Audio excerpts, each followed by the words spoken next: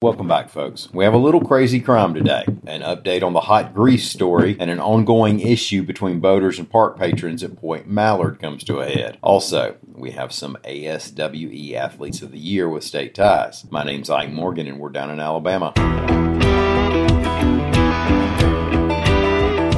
Now, before we get started, I have a correction.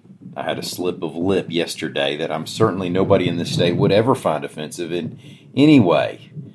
I was talking about Auburn, but said, quote, Alabama. So to be clear, the Auburn baseball team won its regional tournament and will play at Oregon State in a super regional series. Now, if it helps smooth things over with my friends on the plane, I wasn't thinking about the Alabama team when I said that. And I wasn't thinking about the Neil Young song either, or the Ragweed song. I think I just say the word Alabama an awful lot at the top of this podcast, and it's always in the chamber. All right, y'all got stuff to do today. Let's get to some news.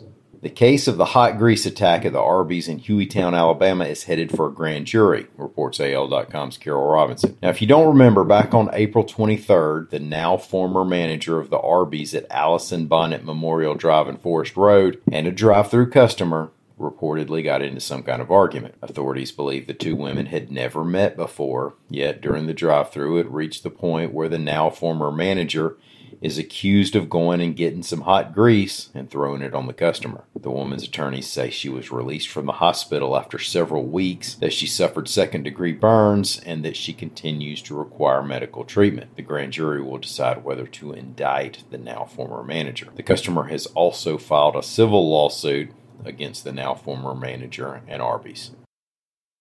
The reports are a little wild and woolly from Point Mallard.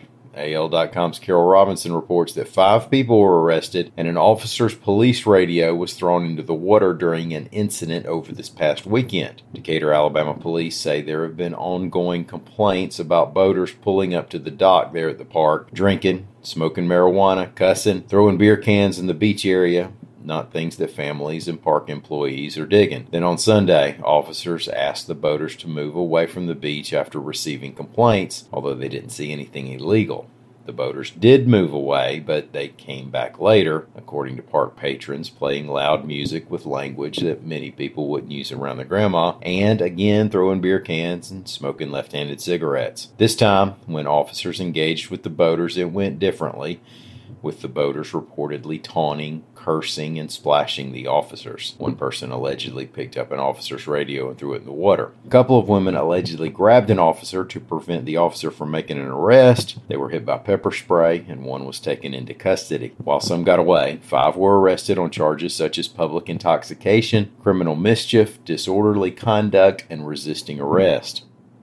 Voters for the Alabama Sports Writers Association Amateur Athlete of the Year didn't have as easy a decision as you'd think, considering there was another Heisman Trophy winner to choose from. AL.com's Mike Rodak reports that the award did indeed go to Bryce Young, who became the first University of Alabama quarterback to win the Heisman. But ASWA President Christopher Walsh said the voting was extremely close, with Auburn gymnast Suni Lee finishing second. Lee, who's of course an Olympic gold medalist, won a national championship on beam for the Tigers. Other nominees this year were Alabama softball pitcher Montana Fouts, Mississippi State outfielder Tanner Allen, who's from Theodore, Alabama, and Virginia swimmer Paige Madden, who's from Mobile.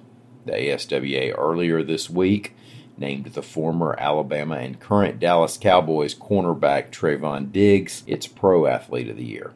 Diggs led the NFL with 11 interceptions last season.